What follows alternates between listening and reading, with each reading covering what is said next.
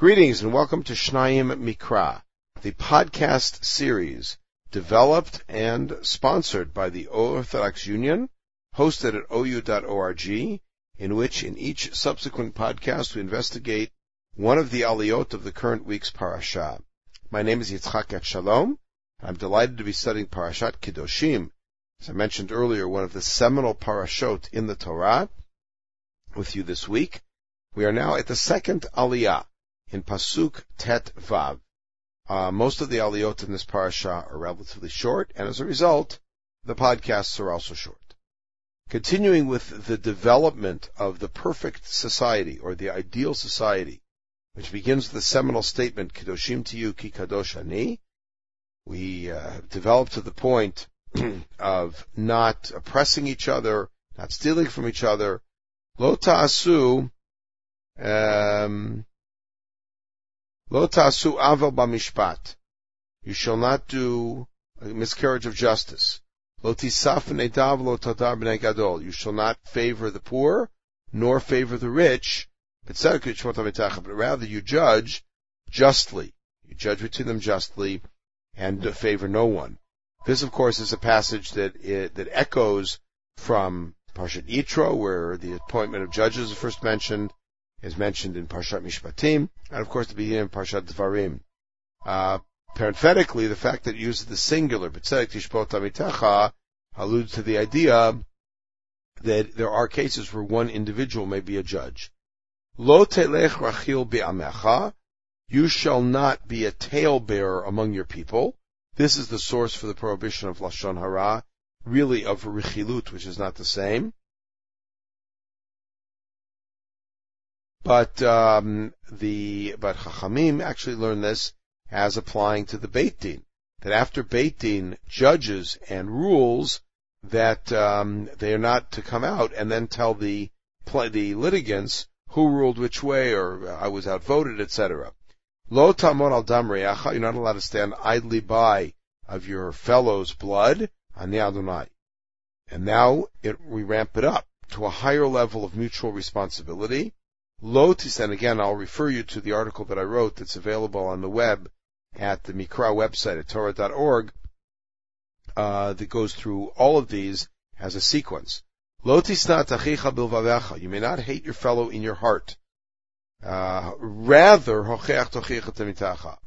reprove your friend, rebuke your friend. Now, there's two modes of rebuking. One is, that follows from this pasuk. If your fellow did something to you that upsets you, don't keep it inside and walk around smiling in the meantime while you really hate him. Rather tell him.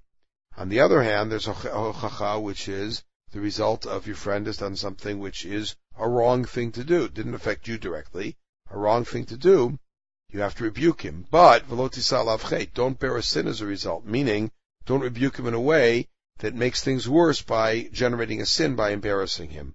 And there you have the famous piece in the Torah Kohanim, Havodah ein mi sheyodea lechochiach ve'en mi sheyodea lekabel tochacha. There's nobody around who anymore, and this is said now in the times of the Tanaim, who knows how to properly rebuke, who knows how to accept rebuke. And then we move to what everybody will certainly recognize as a central pasuk, Lo tikom v'lo titor pnei amecha, you shall not take vengeance or bear a grudge against the people in your nation. V'ahavta l'reacha kamocha, love your fellow as yourself. The famous Yerushalmi in Masechet Nedarim, which really ties these two together, says, why shouldn't a person take vengeance? It says, well, imagine, if your right hand cut off your left hand by mistake, would your left hand turn around and try to cut off your right hand? You're all one people. Taking vengeance against each other is just self-destructive. And that's Ve'ahavta l'reacha kamocha, ani Adonai. And from this very grand statement, we seem to go off into the very trivial. Et chukotai tishmoru, keep my laws. What are they? Bemtacha lo tobea kilayim, cross-breeding animals. Sarcha lo tizwa kilayim, cross-planting. Uveged kilayim shatnez lo yala alecha, not to wear shatnez. What kind of coda is this to the grand statements that climax in Ve'ahavta l'reacha kamocha?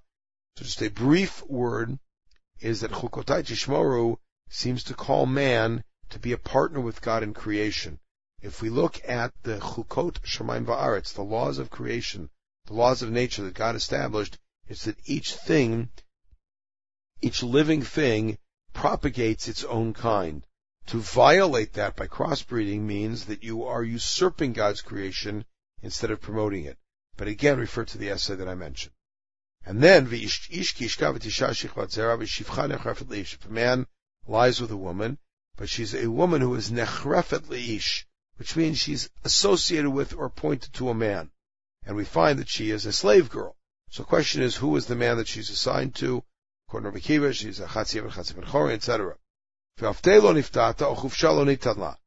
She was not redeemed or freed. Bikoretiyah, which the Ramban reads, Bikoretiyah is Melshon Hefker. In other words, she's not fully married. Lo yumtuki lo chupasha. The man who sleeps with her, nor she, will die, because she wasn't a free woman, therefore she doesn't have the status of a proper wife, and therefore there is no death penalty. But he must bring a korban, which is called El Asham, which is the Asham Shifcha Charufa.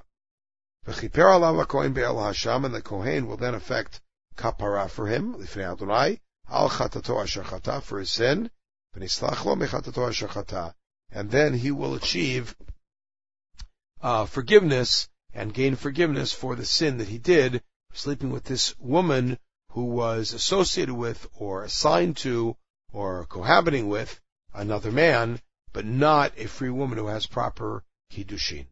Okay, we'll stop at this point. We'll pick it up in Pasuk Chaf Gimel.